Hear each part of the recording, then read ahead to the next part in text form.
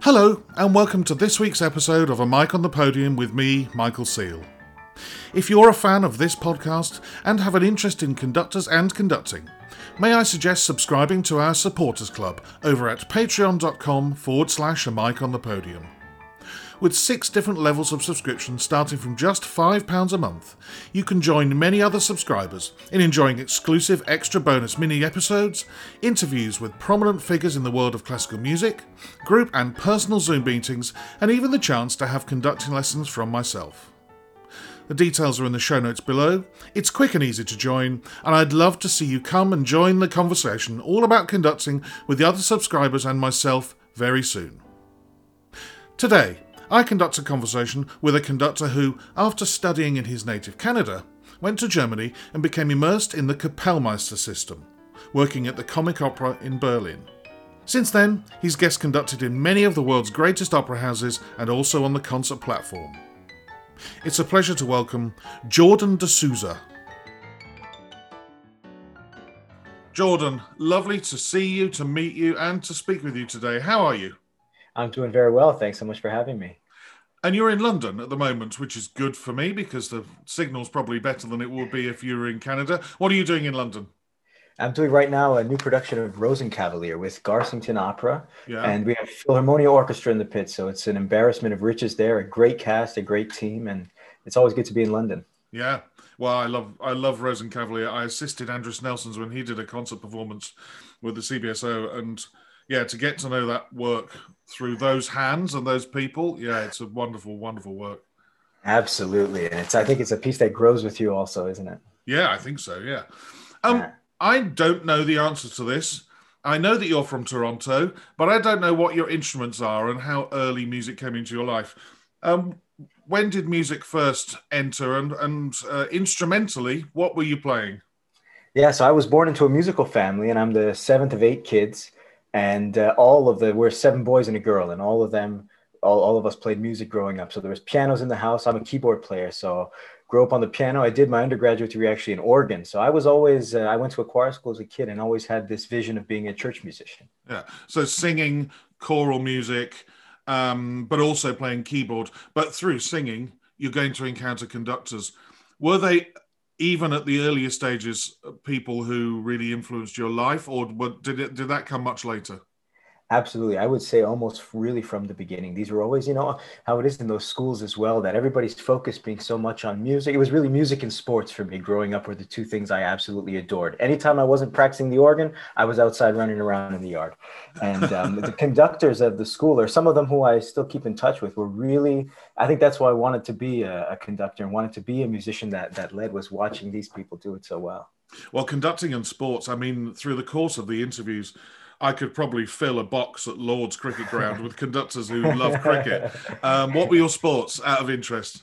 Basketball, played a lot of basketball growing up. Baseball, so I guess that's almost like the American cricket. Yeah, it's just a lot shorter, yeah. Exactly. And we played a lot of football outside as well. So what we there call soccer, but we have football. Yeah. And on to university. Was it a university where you first started conducting, or had you started that before at choir school? Yeah, they gave me the opportunity very often there to stand up ever from the age of 9, 10 years old in rehearsal here and there to say, you know what, why don't you come and do this? Or why don't you come and play the piano, accompany this piece? And then the teacher would say something like, don't play the tenor line, play the alto, soprano, and bass part. And then they'd always, so I was really fortunate to have these kinds of challenges put to me as a young musician. But it always felt very natural. And do you have any lessons at all, or were you just thrust in front of and said, get on with it? Absolutely no lessons. But I think even one of the earliest things I remember doing was always trying to convince my classmates to stay after school. It's like, hey, I've written this new arrangement. We got to try this out. And I don't know how I got so lucky that these guys not only put up with me, but volunteered to do it again. So it was a really formative, I think, just in the idea of having a musical vision, having something I wanted to say and trying to convince people to come along with me. I asked somebody recently whether it was university that was where they had their first conducting lesson, to which their answer was, I've never had a conducting lesson in my life. I'm wondering whether at McGill University in Montreal was where you did have some conducting lessons, or whether it came later on. Absolutely. That's where I got to start. I was doing my undergraduate degree in Oregon, and the guy who used to conduct the choirs there also did the opera. And he said to me, "Listen, I think this is something you're really going to love." And I said, "Opera? Are you out of your mind? I have no desire to do anything with that." He said, "No, no, just try it. We're doing Così fan tutte right now.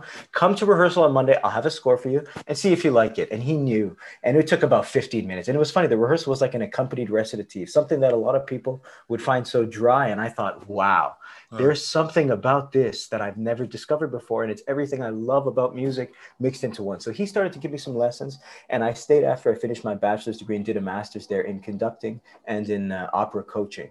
So kind of like corps répétiteur and also conducting, and that was my introduction to kind of a real school of conducting.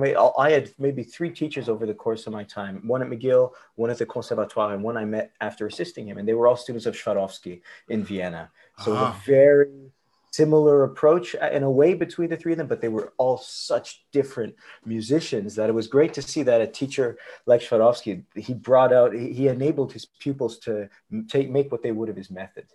And who were those three teachers?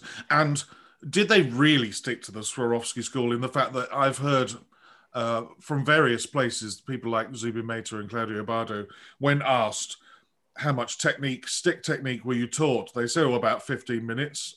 Yeah, none. Or none, exactly. Were they Yeah. like that, or was it solely score and architecture and form? They were very different. The first one, Alexis Hauser, and the funny thing is, the three of them studied together in Vienna with Swarovski at the very same time. It Oh, was wow. Alexis Hauser, Raffi Armenian, and Timothy Vernon, and they all have the same stories of they all used to sneak in to watch Kleiber's rehearsals, which were well, he was one of the few conductors who closed his rehearsals. But Yes. they all knew how to sneak in there, and they'd all lie down on the floor of the galleries, and so they could all listen, and they'd just like, can you just imagine the joy of all these guys lying down in a row enjoying this great music making? And so they were very different, each of them. They all did technical stuff, and but it was, I would say, especially with the first two teachers, it was almost 85% score study, and then there was technical stuff as well. And with the third, Timothy, he was really an opera conductor in his heart, and that was something that really bridged these two things for me first, about kind of, wait a second, the theatricality and the fantasy and all of that, that it's not a dry dogmatic world we should live in, even though you need to develop the craft that way, to how to approach a score and things like that. So it was a really mixed experience, but I would say the focus was on score study. It's very interesting that the first time you go and watch a rehearsal with a score, Così fan tutte, that you said that it was an accompanied recitative bit, which, as conducting students or somebody like myself who came to conducting a bit later, is frankly some of the hardest things you ever have to conduct. And some competitions make sure that there is always passages from Mozart operas, accompanied recitatives, and whatever in the competition to really sort out the wheat from the chaff. Do you think that was one of the reasons why it suddenly interested you, is the fact that it wasn't just standing up and conducting something 4/4 in the same tempo for 5 minutes? Absolutely. I think there was a spontaneity that requires you, a flexibility that I Yeah. didn't know, and that I realized in myself. It was kind of exciting. And I liked being able to try, and then to read the words and say, now, what is she saying? Does it go this way? It's not just chord, it's what's next. Hmm. And you can phrase that a million different ways. Yeah. And so I absolutely think that kind of, the spontaneity of the music making really attracted me. So you mentioned studying with somebody at a conservatoire. Which conservatoire was that? That was the Conservatoire de Musique de Montréal. So it was the conservatory in Montreal of Yeah. music. And I only went there because of this teacher. I had heard about him. I had seen students of his that I really respected. And I said, Yeah. I have to go find this guy. Right. And often that's the best way, isn't it? When you see somebody, or word of mouth, rather than what you read on a biography on a university website, or a conservatory website. If you hear, well, this guy teaches like this, or this lady teaches like that, that's the best way in. Absolutely. Mm. Yeah, McGill University, obviously you studied there, but I read on your biography that you joined the music faculty there for 4 years. Was that in some sort of teaching role, or Yeah. the professorial role? What were you doing for those 4 years? Yeah, so a lot of it was conducting there. So that coincidentally, as I was finishing my degrees, a couple of my professors were leaving their posts. Right. and that there was this kind of interim period. So I had actually almost made the decision to do that as a profession. I was right. I even signed a letter. I was one of the most embarrassing things I did, which was to sign a letter of offer 15 minutes before my deadline, and then call Monday morning and say, I'm so sorry. I have to call the dean and say, this is just either you're going to have to accept it now, me reneging on this, or in a year's time or in 3 years' time, because I can just feel ever since I signed that contract, my heart's heavy. I know this isn't where I belong. And I knew I wanted to go out there. And actually, what I left it for was a life of assisting at first. I didn't have any firm plans. And I said, you know what? I'm going to leave behind the jobs I'm doing choral music. I'd had the chance to conduct great pieces. The first piece I rehearsed and conducted myself was the St. John Passion. And it was Wow. it was this amazing experience because I'd played it on the organ and the harpsichord for 2 years before. It was a piece I'd got to become very close with. And it's the most operatic oratorio, I think, as well. So there was a connection there to something that really spoke to me. But, I realized quickly that when I was assisting in an opera room or of a symphony concert, I felt so alive being in the room and discovering things, learning from the musicians as much as you learn from the conductors, watching how people interact, how do they deal with things, how would I do it, how do they do it, and you learn something that way. And I enjoyed that more than I enjoyed being the guy in the room who was trying to teach people all the things he knew, which at that time was really nothing. Yeah. And so I'm really glad I did that, but I did feel bad at the time for the way in which it had to happen.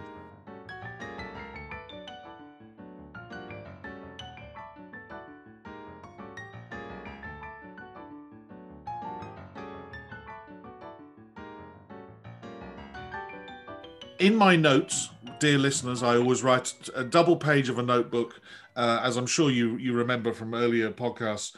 I always write some facts down, and actually Jordan sent me his own biography, which many conductors don't do. I was very thankful for that. But to me, I've written a big question. There's a gap between finishing McGill in 2015, you become conductor in resident of the Tapestry Opera in Toronto in 2015, but then all of a sudden, from 2017 to 2020, your first Kapellmeister in the Komische Opera or Comic Opera of Berlin. Mm-hmm. How did you get from one side of the Atlantic to mainland Europe and enter what Kevin John Edusei calls the brutality of the Kapellmeister system? How did that come about? I'm assuming there must have been some sort of process where you decided, right, I want to be a Kapellmeister. That's a very astute observation. So, in a way, it was almost simpler than that. As I decided to make that, that the work I was doing at the time wasn't fulfilling me completely, and that, opera is the thing right now, and symphony concerts as well. But at the beginning, it was really the process and the discovery and the time. It was kind of like an incubator or a pressure cooker. Opera is like a pressure cooker, and I liked that. And so I said I had actually had the chance to assist a conductor who had been working in Toronto. His name is Johannes Debus. He's the music director of the Canadian Opera Company in Toronto, but he's also based in Berlin. And he was conducting at the Bregenz Festival in Austria. And he asked me if I'd like to go and assist him. And it was the first time I had any chance to do something, really in Europe. And I said, of course, I'd love to.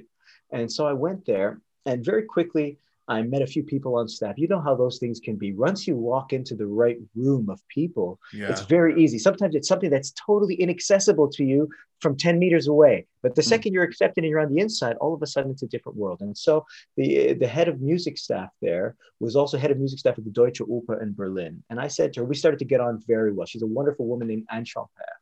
And I said to her, listen, I really have this feeling like I belong in Europe. And that's what she said. You're absolutely right. You have what it takes. You just need to find the right way in. You never know when it's going to come, but it's a world of opportunity. Get yourself over there. The rest will work itself out. And about a few weeks later, she said to me, listen, I just heard that our colleagues at the Komische Oper in Berlin are looking for a pianist. And I had no ego at all about saying, I've been conducting operas. I should know. I'm happy to be a pianist and to do the old fashioned way I'd always heard about of coming up through the opera house, get the chance to it. And so I said, great, I'll do that. And so I sent in my application. They offered me an audition. I was assisting in Toronto at the time. They allowed me to go. I left for really a day and a half. I got on a plane, went over there, put my suit on at the airport. I remember in the washroom, got in a cab, went straight to the opera house, warmed up for 15 minutes. And then I started to play this audition. And I started with Salome. I'll never forget the quintet from Salome. I thought, why not start right in the deep end? And the audition, I felt like it was going well. And after about 15 minutes, they said, listen, there's another job we haven't advertised yet. It'll be up in about 2 months. But since you're here, if you'd like, you can stay an extra 30 minutes. We have to expand the audition. You're going to have to conduct. You have to do certain things. I said, no problem. Anything you want.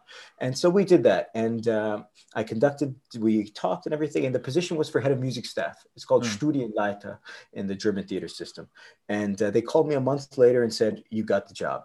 Brilliant. And I said, great. I didn't even know what Studienleiter meant at the time. I didn't speak a lick of German. And I thought, what am I going to, but it's okay. And we didn't know yet my wife was going to be pregnant and everything, but it's okay.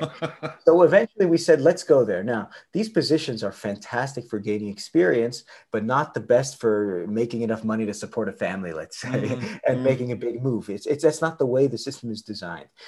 So we get there. We got off to a great start, but I had in the back of my mind, I want to conduct. So 2 weeks into my time, I got a call from this friend in another house saying, we're looking for a Kapellmeister. You're going to be on the short list. And I said, fantastic. So you're one of 8. This is one of the houses that they don't invite. They don't have applications. They just invite people. Right. And so I went and did the audition. I was very fortunate to win the audition. It's at a bigger house than the one I had been working at. But I called my boss to say, I'm so sorry. I've been working here for 3 weeks. Thank you so much for bringing me from Canada. But this will be my first and last season at the Komische Oper. And my boss is a fantastic guy, Australian director called Barry Kosky. He's a crazy, brilliant guy. He said, give me 3 days. Let me see, because I had an audition for the Kapellmeister job at the Komische Oper, but it was 3 months later. Right. So, and I said, I can't wait. If I say no and I don't get that, I'll be caught. And he said, okay, we're going to figure something out. Give me 3 days. And he called me back 3 hours later. I said, tomorrow morning, 10 a.m., you're going to conduct the stage orchestra rehearsal of the Barber of Seville. And at the end of that, the orchestra musicians are going to talk. They're going to give their recommendation. We'll make a decision if we can offer you. And if not, we'll say, thank you, go ahead. I said, fantastic. Did the rehearsal. I had a really good feeling. The musicians there are so warm, so flexible, so skilled. It's amazing the quality that they can sit in the pit and just any repertoire, just play off and shape. And then, long story short, they offered me the job there as well. And then it was the choice of, do you go to the big theater and you learn from great conductors and big singers coming in there, but never have the chance to rehearse. You don't get to just take over productions or do your own magic flutes and barbers, which is great, but it's not a way you develop your own vision. You learn how to survive. Yeah. Or do you stay in the smaller theater and actually, that's what Kosky was saying is, listen, you can be an essential part of this theater. You can be a cog in the wheel over there. And I said, you know what? He's absolutely right. He said, he put it in my contract. I would do at least one new production with him every year. And that was actually the biggest thing for me because nobody knows who I am. They don't come to the Komische Oper to see me. They come to see Barry Kosky and I happen to be in the pit. And so that was a big advantage. We were doing great repertoire, Pelléas et Mélisande, Bohème, all this kind of great rep. And I was doing it with somebody so theatrically compelling that I was so glad I won that job and stayed there for 3 years as the Kapellmeister. A bigger fish in a smaller pond is the way. I mean, I think that often is the way that people choose. The glitz and glamour of the bigger house, but then, you would have been literally standing in and doing the odd performance here and there, as you said, not rehearsing your own productions, not getting to know how it all works. And in the end, you're still in Berlin. It's not as if you're not going to be drinking in music left, right, and center. There's loads and loads of stuff. Did you find it brutal, the system? Because I know Kevin said it was, and I've spoken to another Dutch conductor, Anthony Hermus, and he said exactly the same. When I mentioned the word brutal, he just smiled, grinned, and said, "Oh God, yes." What did you think of it? I can understand where the perceived brutality comes from, but either it's that I enjoy to some degree the sharp. Kleiber said the only teacher of a conductor is the orchestra. Yeah. And I didn't understand the breadth of what that meant until I entered the German theater system, that I was always felt like an outsider in the orchestra. Being a keyboard player, it's just different. You don't interact with colleagues the same way. You're not watching a million conductors in that way. You're playing at the piano, you get to know them, you're chummy with the conductors, and you learn a lot, but you don't learn what it's like to be on the other side. And so for me, the chance to be in this theater and to soak up, and of course there were hard days, and I learned a lot of difficult lessons very quickly, and sometimes not as quickly as I should have. But I think the thing that I really love about that house in particular is that they always, were able to raise up your strengths as much as your weaknesses in that family feeling of what it means to be in a house. That I knew when I got a tap on my door and was standing there, it could have been the principal oboe, somebody I had a close relationship with, and they say, listen, It's driving everybody absolutely mad that you do this. Or at one point, it was something like, you know what, you're wearing a suit and the gentlemen have to wear a tuxedo. And it gets them, and I know it's a minute thing and I don't care, but for them, it's making a difference that every time you walk in, they start the show pissed off. And then you kind of charm them 10 minutes in, but you don't need that.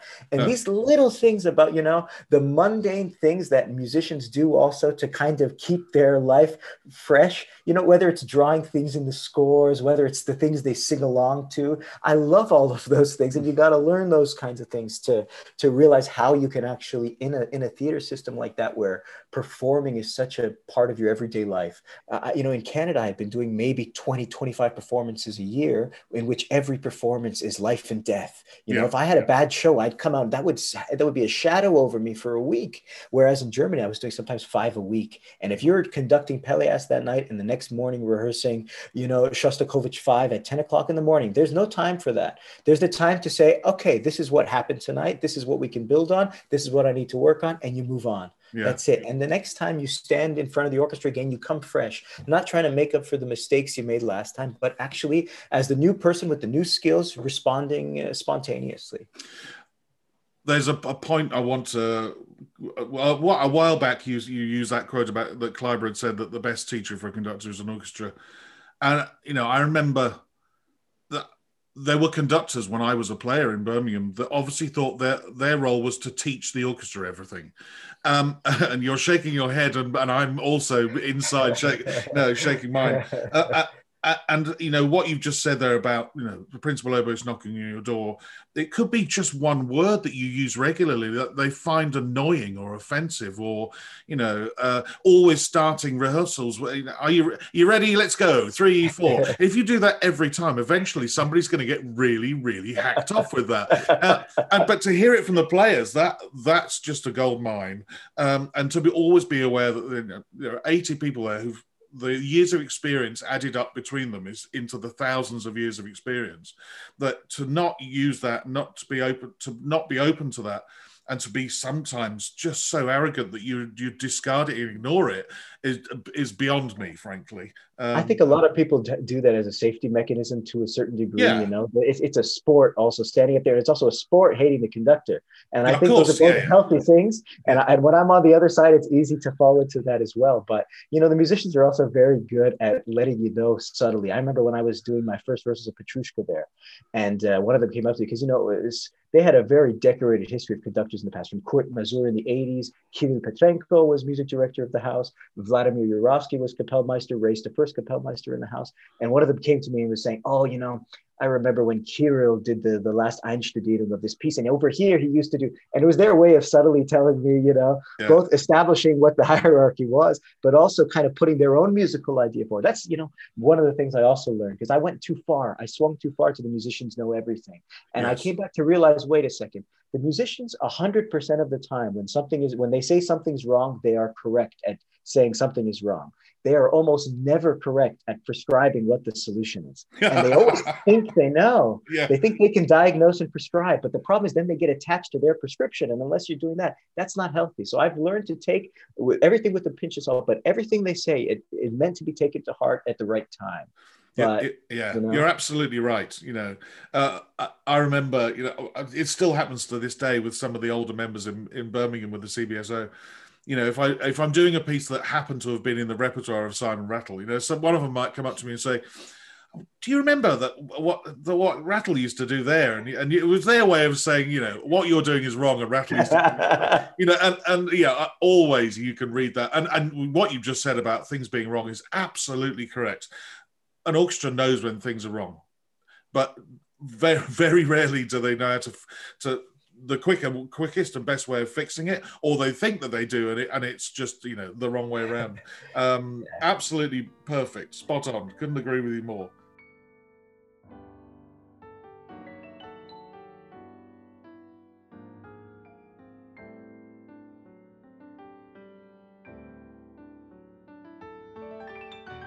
I'm going to go on and talk about guesting, because up until COVID, and let's face it, it's affected the whole business, but all of a sudden you've appeared on the scene, and I've said this again about the Kapellmeister system. Once you're in it, and you're when you come out of it, the fully formed conductors appear at sort of the age of 30, 31, as if from nowhere. And it's happened many, many times. I've looked at, well, where's this guy come from? Never heard of him.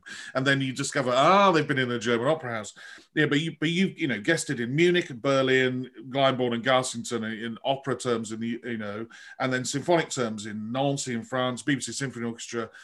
Going forwards, do you have a template for what you might think to be the perfect year? Say 50% opera, 50% symphonic.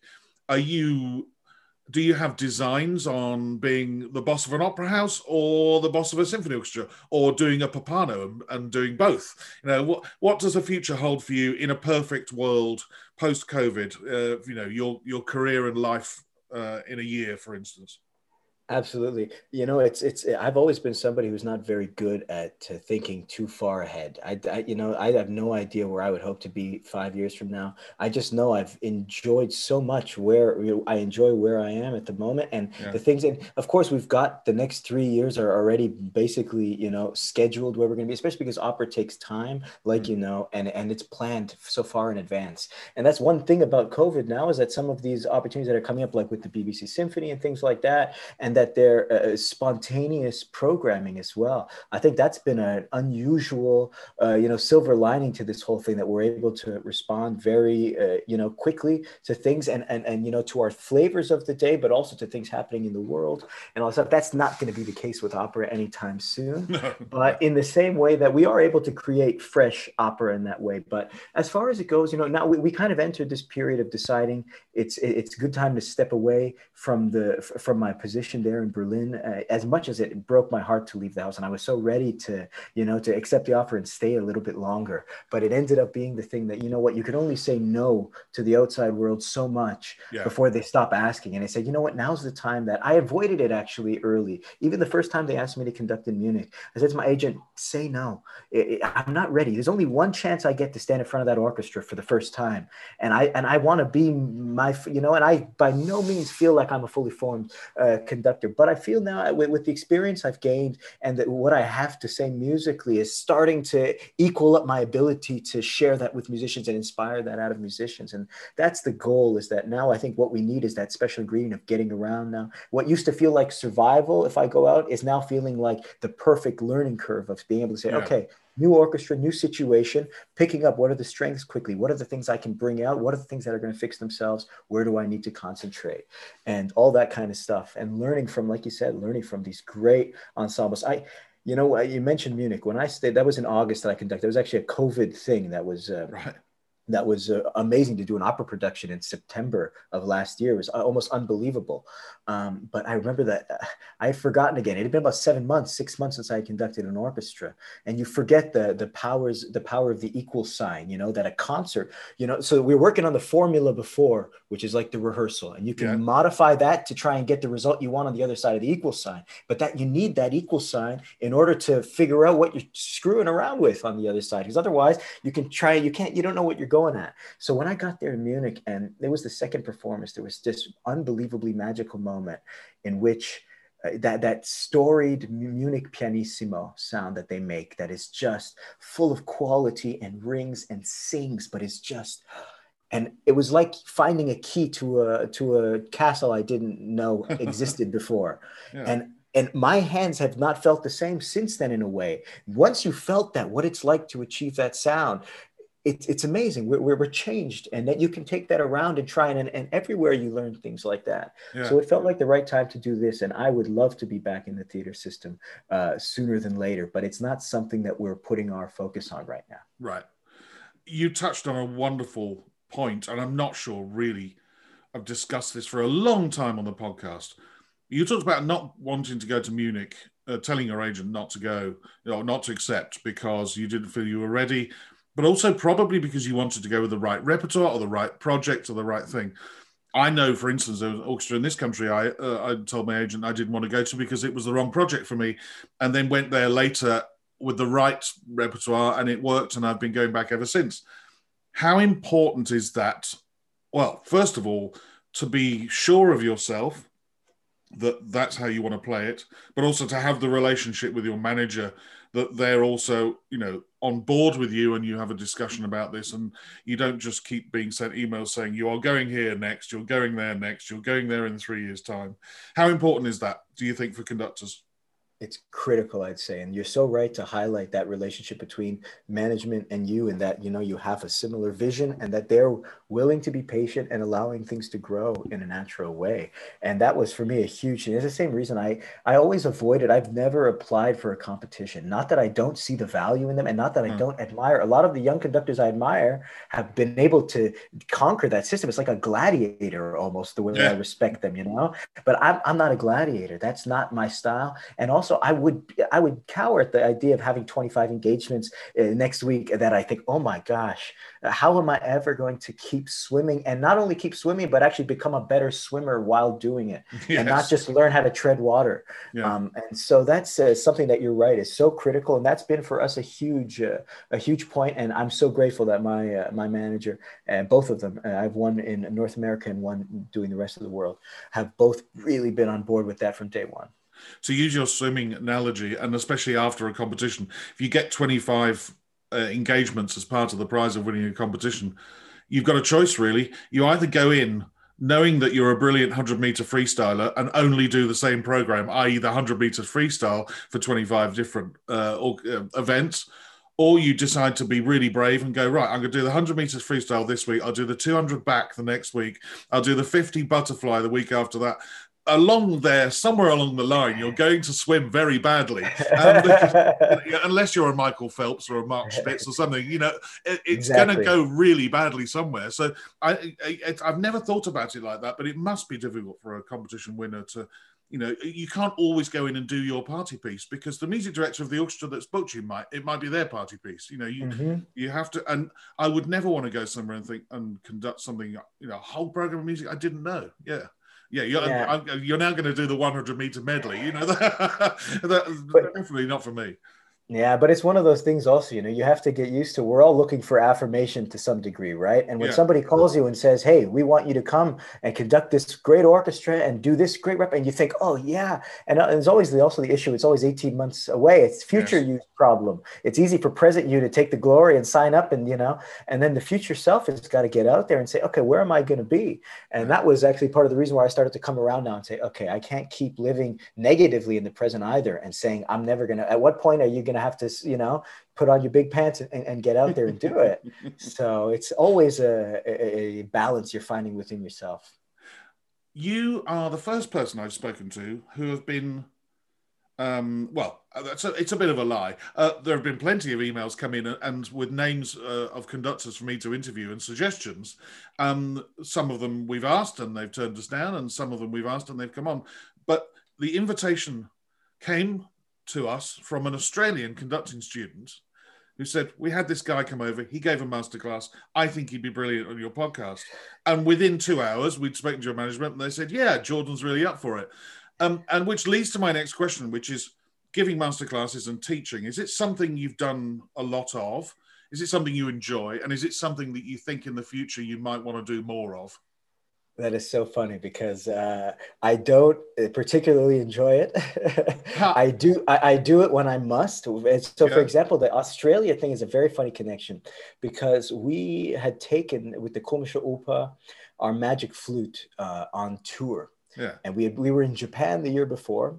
And then we went, I guess it was in 2019, to Australia and New Zealand. And that's when I got the chance to meet the Adelaide Symphony and the Auckland Philharmonic, because when we went to Japan, we actually took our orchestra with us. We took 2 casts of singers. We took our makeup to we were 189 people. Can you even imagine the logistics of that, of us all going to Japan? And it was cherry blossom season. It was fantastic. Oh, lovely. And especially because we had our own orchestra, right? So we just go do a sound check and you could play that in your sleep. We had 2 conductors on the tour. We had a blast. Whereas in Australia, we couldn't take our orchestra. They were too busy in Berlin. And so we had each city a different orchestra, which means you finish the closing night, get on a plane the first thing in the morning. That evening is your first orchestra read. And then you just build it up from scratch again, open till close, and then leave to the next city and do it again 3 times over. And in each of the cities, they had asked me from the Komische Oper that the universities have been in touch if we could send some people to do classes with the students. Now, that's one thing that I regret that I'm not able to do enough, is connect with Yeah. people in the industry, because I know, to me, the most valuable thing, I mentioned 3 teachers I had before, but actually I feel that right now some of the teachers I have, which are mentors, the people I've come across, whether it's assisting or having seen in rehearsal or heard about, that I've reached out to, and that have played such an instrumental role in my life. I'm doing Rosencraft now. I've talked to 3 of the great pianist coaches that I've worked for, and 2 conductors who've conducted probably a total of 600-700 performances of the piece. And that, I would be nothing in this thing if I wasn't able to have the confidence of this support system. So if I can ever play a role, I'm glad to do it. And so I went in each of the cities and did these classes, and it was actually great because it was an accompanied recit in that one. That's probably why we got on so well. The It was full the famous circle. one for Magic Flute. Right. Exactly. And so, yeah, it's something I don't imagine. I just don't see that I have anything to teach somebody. But if I can ever be there, to have a chat, almost like we're doing, to be able to connect with coaches. I was just talking to a friend yesterday. He used to be a conductor. He's a clarinet player. And I was needing to ask some questions about heckelphones and clarinets in D versus clarinets in E flat. You can read it in a book, or you can get it from somebody who speaks with their heart. And that, to me, is invaluable. So, I got on really well with those guys in both New Zealand and and the conducting students in Australia. So that came over in the email that I was sent. It's funny. Yeah, there are parts of teaching, and, I taught the violin for a long time before I became a conducting teacher as well. There are parts of teaching I think I always find very, very, very dull. But it's the interaction. I happened to be working at the Royal Conservatoire of Scotland in Glasgow a couple of weeks ago, and there were 3 postgraduate conducting students. I just love chatting to them like we're chatting now, and all sorts of subjects come up. And I told them there was no topic off limits, just chat to me about all sorts of things. fantastic. We also had a 3-hour piano class with 2 pianos built into the thing, which I found a lot less enjoyable because, 2 piano classes, as Simon Rattle famously says, they're brilliant if you want to learn how to conduct 2 pianos. Exactly. He's completely right.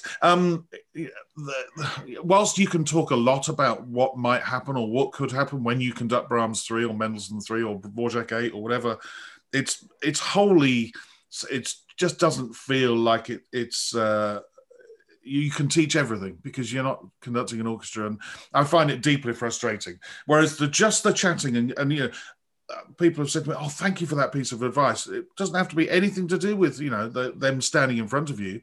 You can just be spending 5 minutes together, or half an hour in a pub. One day, maybe, hopefully soon. I know. Yeah, but yeah, I agree with you. I'm very much like that.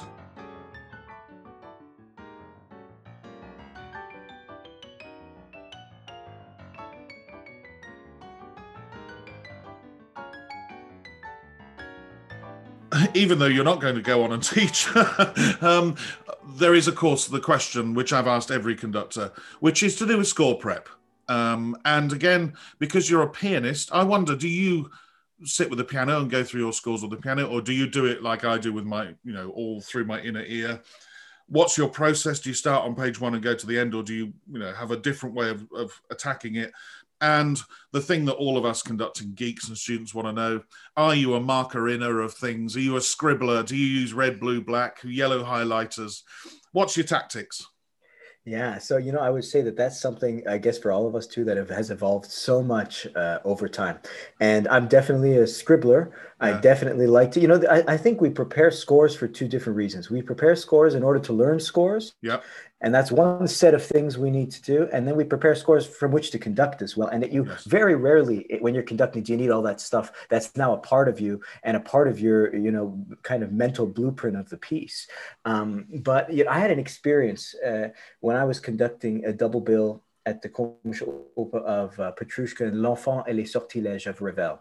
So first half is Petrushka. And, like always, I have kind of tabs at the bottom of my score of passages that as I'm studying, I think this is something I'd want to review. If somebody called me 20 minutes before, I go to those 10 tabs. I know I'd be okay. Yeah. And so I was going through Petrushka before the show, and then I used to look at L'Enfant at the break. So we got through a great performance of Petrushka. It was the pause. I was talking to somebody. I got to my room, go to pick my L'Enfant score. It's not there. I said, where the hell is it? I looked in my bag, looked here. It's nowhere. Call the library. I need a score. I have 5 minutes till I go on. They said, okay. They brought me a fresh score. I was so scared. I thought, what am I going to do? The meter changes every measure in the first 10 pages of the score. Yep. It's unbelievably tricky piece. And then all of a sudden I open the score And it was like everything I'd written was already there. And it's like I looked at the score for the first time with fresh eyes, and I saw it more clearly than I'd ever seen it.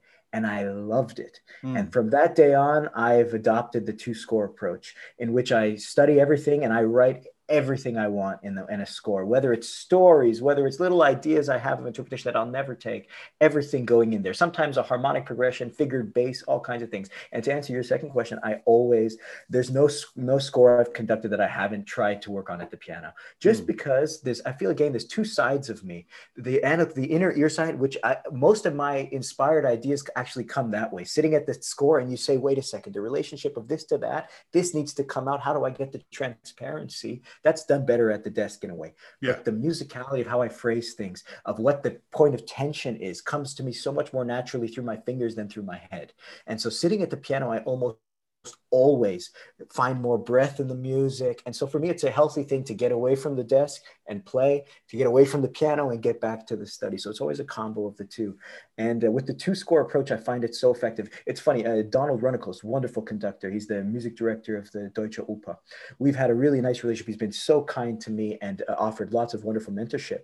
And he said to me once, listen, anytime you want to take a score off my shelf, you're welcome. Just ask, my assistant will let you in, take what you need. And I said, I'm doing Pelléas. I would love to see your Pelléas score. He said, please. And he handed me a score. And he writes very little in his score. Some things with the text, he writes the Parsifal in brackets, like Wagner quotations he finds, things like that, but very little to do with the thing. And so I was conducting a performance of Pelléas 5 months after the premiere, because that often happens at German houses, right? Yes. There's a big gap in between the performances. And I said, you know what? I'm going to do tonight with Donald's score, not with my score.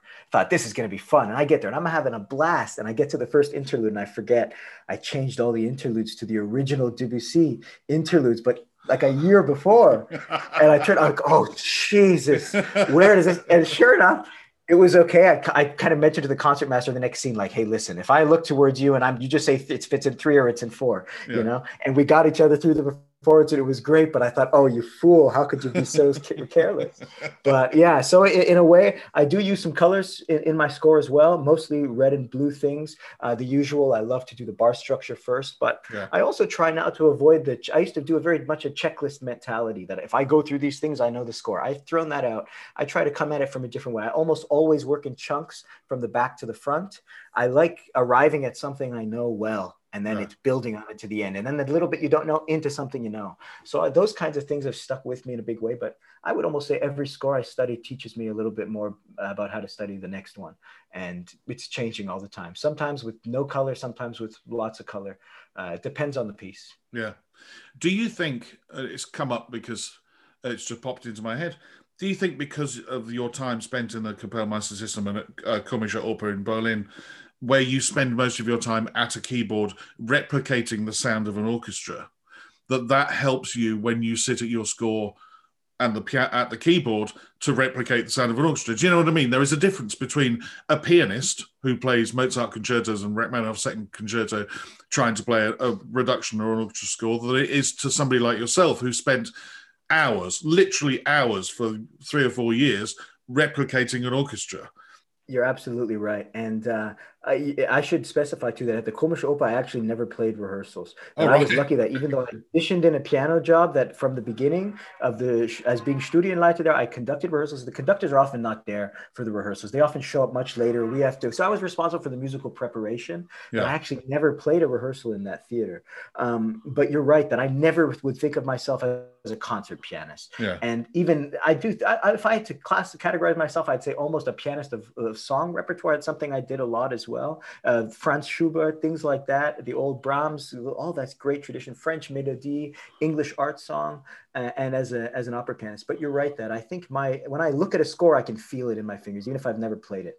And so that's a huge part of it. But, I learned early, too, that there's certain conductors who are pianists that conduct orchestras like they're playing a piano. And that can be very dangerous, too, that the sound you get, it lacks roundness, it lacks warmth. And that was something that was my instinct at the beginning as well, to take it. But actually, there's a much more generous way. Guys like Maris Janssons, I think I learned watching them in rehearsal, the way that not with their mouths only, but with their hands, how they could seduce a sound from an orchestra was amazing.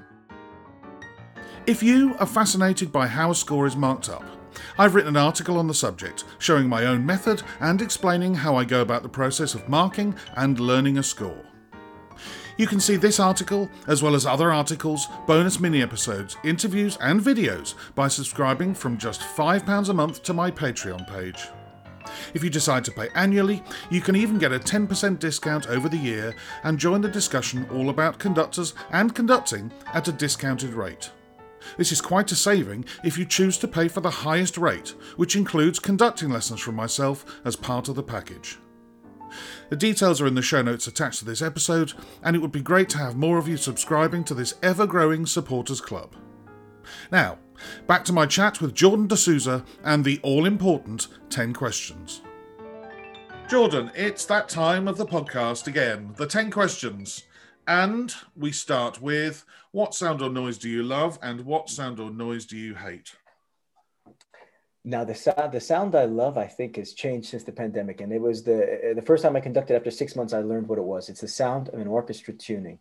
And I never thought I loved it before until you haven't heard that in a while. And you realize that it kind of tunes you up also before a show. And, it's the same for concert, but it's a little different in opera in that you're standing in the bowels of the stage where you fought, where you've, all the blood, sweat, and tears of an opera production, of marking parts, of fighting over tempi, of firing this guy. And then all of a sudden, it's silent. And that sweetness, nobody can come and talk to you. You have your bodyguard there, the orchestra vart is standing there beside you, and it's just peace, no cell phones, nothing. And then you hear that sound, and it's like the sound of possibility. And I never felt that way, or I never realized I felt that way until it was gone and it came back. So that I would say is my favorite sound. And my least favorite sound, that's not an easy one. I hate the sound of people complaining. That's what I hate. I hate the sound, you can hear their souls dying on the inside as they talk to you. I hate complaints.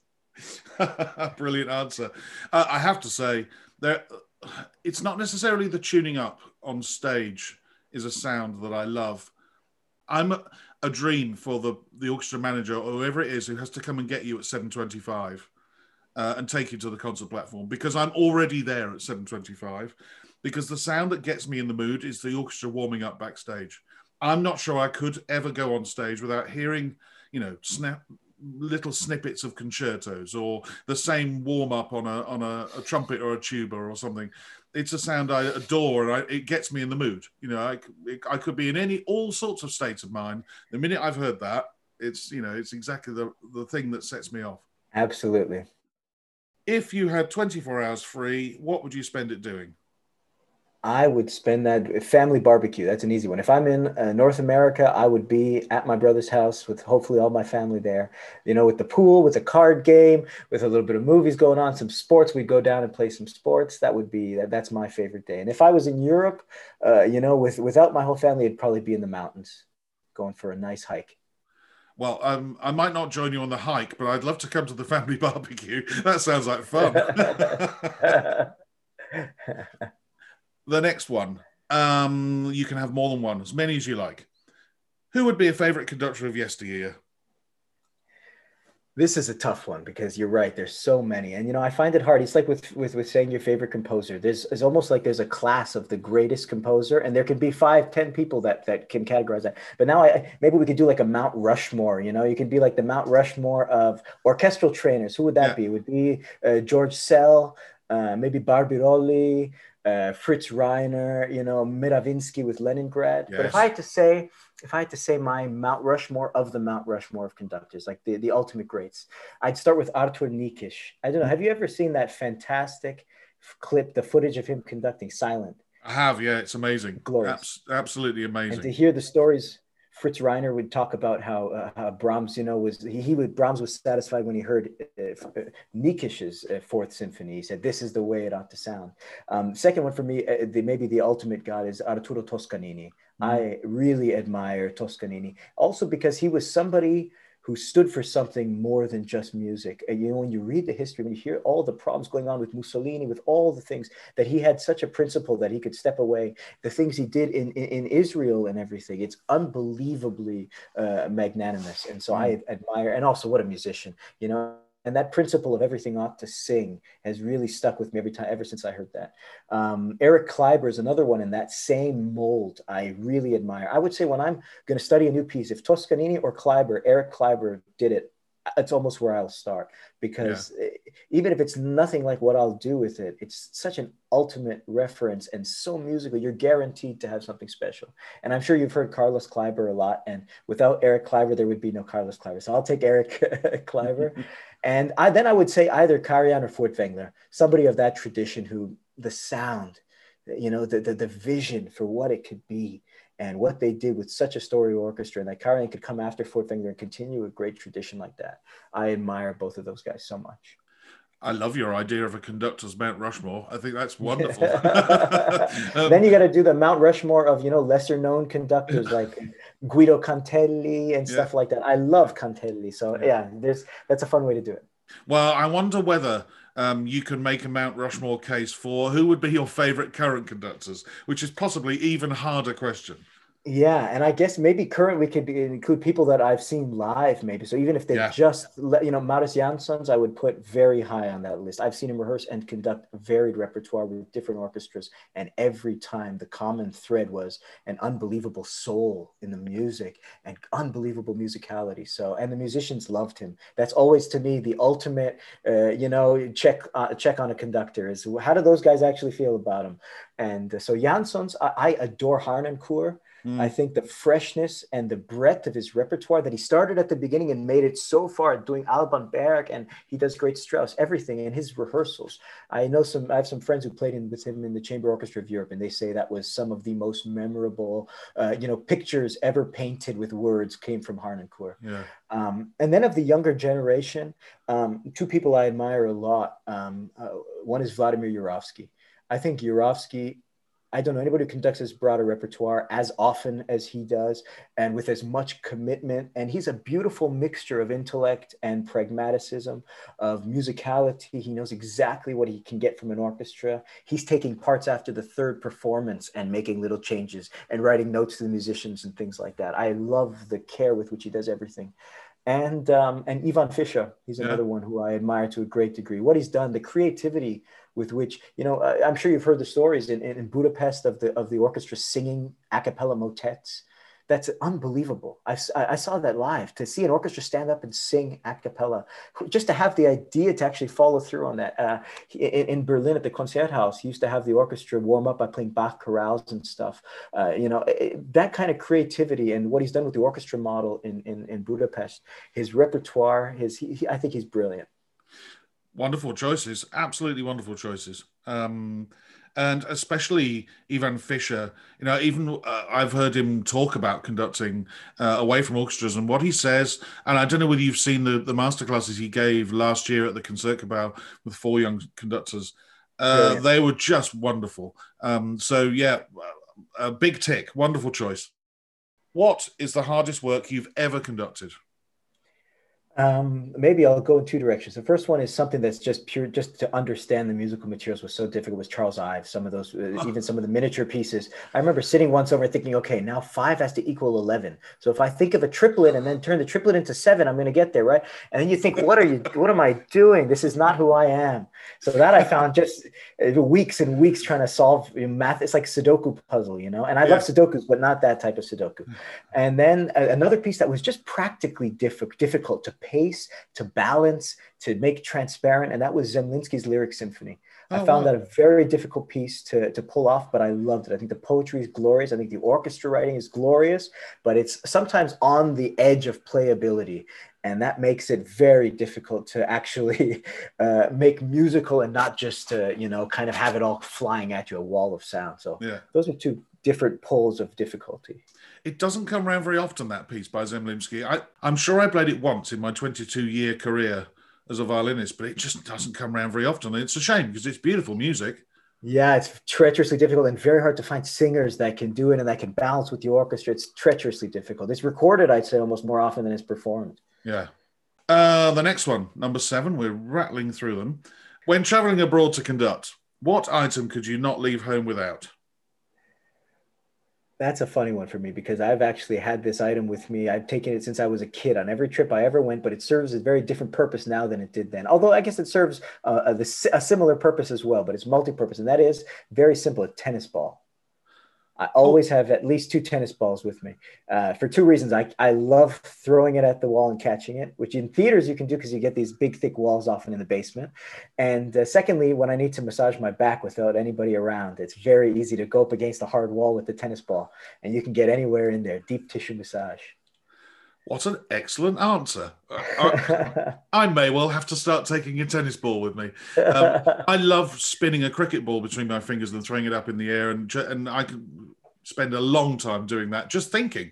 Exactly. It's possibly too hard for a deep tissue massage because I'd probably break a bone. But a tennis ball, yeah, I'm getting a tennis ball. Thank you, Jordan. My pleasure. What is the one thing you would change about being a conductor? Oh, that's a hard one. So it's something I don't think about often. We kind of just have to learn to bear our cross. That's the attitude of, once you've said goodbye to your family enough times, it just, it's not, you don't become numb ever to it, No. but it does become a bit of a ritual in itself. I would say, that if somehow we could reconcile the child rearing better with this itinerant lifestyle, both things don't seem to be, although I guess the German theater system, something like that is an antidote to some degree to being able to spend more time with your family. And on a less personal level, maybe it's that that just to do what we do at a basic level is so time consuming that often we don't get to. I would love to be able to make a committee of a few conductors who were actually committing themselves to something totally unmusical and putting all that brain power and all of that passion that we've only get to put through one lens so often to actually come out. I thought about that during the virus, during the pandemic. My gosh, all these countries survive. Why don't we get these brilliant, like some of these guys, Vlad Yurovsky, if somebody can make something happen, it's Vlad. Some of these people together in order to, and what a pleasure it'd be to support something like that. But Yeah, I mean, that is the problem with conductors, and actually one of the joys of this podcast is that, there are two of us speaking to each other. How often do you in a real world actually sit down with another conductor and have a chat, let alone getting a committee of conductors together? I mean, I can think of problems. I mean, there's a lot of egos in that room, but it's a very interesting thought. Very interesting thought. yeah. Food for thought. That's what that is. And number 9, before we get to food, maybe it's part of your answer. Maybe you want to be a chef. What profession other than your own would you like to attempt? I would be a terrible chef, unfortunately. That's a great question, and it's something I think about but never come up with a convincing answer. I think I wish I could have been a doctor. Yeah, I think I could have been a lawyer. yeah. And if I right now was to try and attempt something, I don't. I guess if you gave me a blank check and said, "Go do any job you want is yours. You get to choose." I'm going back to Toronto Raptors, hometown basketball team. I'm working either on that coaching staff in some kind of supporting role or in the front office. I would love that idea. Or I would some kind of business, a competitive business environment, problem solving. Give me a problem to solve and not enough time to solve it, and I'll be happy. Isn't that a Bernstein quote? There's Yeah, something about something like that. music making is something like it's along that, Exactly. or writing music. There's definitely a Bernstein relevance there. I'm Um, sure I stole it from somebody. well, the other quote, of course, is Berlioz's, which is "Time is a great teacher, but the problem is it kills all of its students," which I absolutely love. How can somebody be so brilliant to come up with Yeah, that? exactly. And finally, if the world were to end tonight, what would be your choice of final meal and drink? Now, if I could be anywhere in the world, if I just get to transport to my whatever restaurant I choose, it would probably be boring. It would be steak frit, the steak and fries at l'Express in Montreal, with like something like a Brunello. I don't care if it pairs properly. It's my last night. I'm drinking that, and I'd have to have my favorite salad and my daughter's favorite salad, a tabbouleh salad, which is like curly parsley mixed with mint and tomatoes and bulgur and pomegranate seeds and lots of lemon. And that would be. I don't even think they make it there, but if it was my last night in the world, maybe they'd make it for me that I can bring it in for you. night. Steak and chips or steak and fries Yeah. is, yeah. Well, to let the listener know, I've been promised it tomorrow because it's my birthday tomorrow. So I'm Wow. looking forward to that, and no wonder you're looking forward to that. And I've had a wonderful hour or so with you, Jordan, chatting away. It's been lovely to meet you, lovely to talk to you. And I hope that maybe we can meet over a glass of Brunello somewhere in the world at some point very soon. Such a pleasure to chat with you, Mike. Thanks. Keep up the great work. A Mic on the Podium was devised and produced by Michael Seal, with music by Ben Dawson. Next time, I chat with a Grammy Award-winning conductor who hails from the United States. Over a long and distinguished career, he's guest conducted all over the world and been music director of both the Brooklyn Philharmonic and the Atlanta Symphony Orchestra, the latter for over 20 years. Since 2011, he's been teaching and mentoring at the Aspen Music Festival. But until then, bye-bye.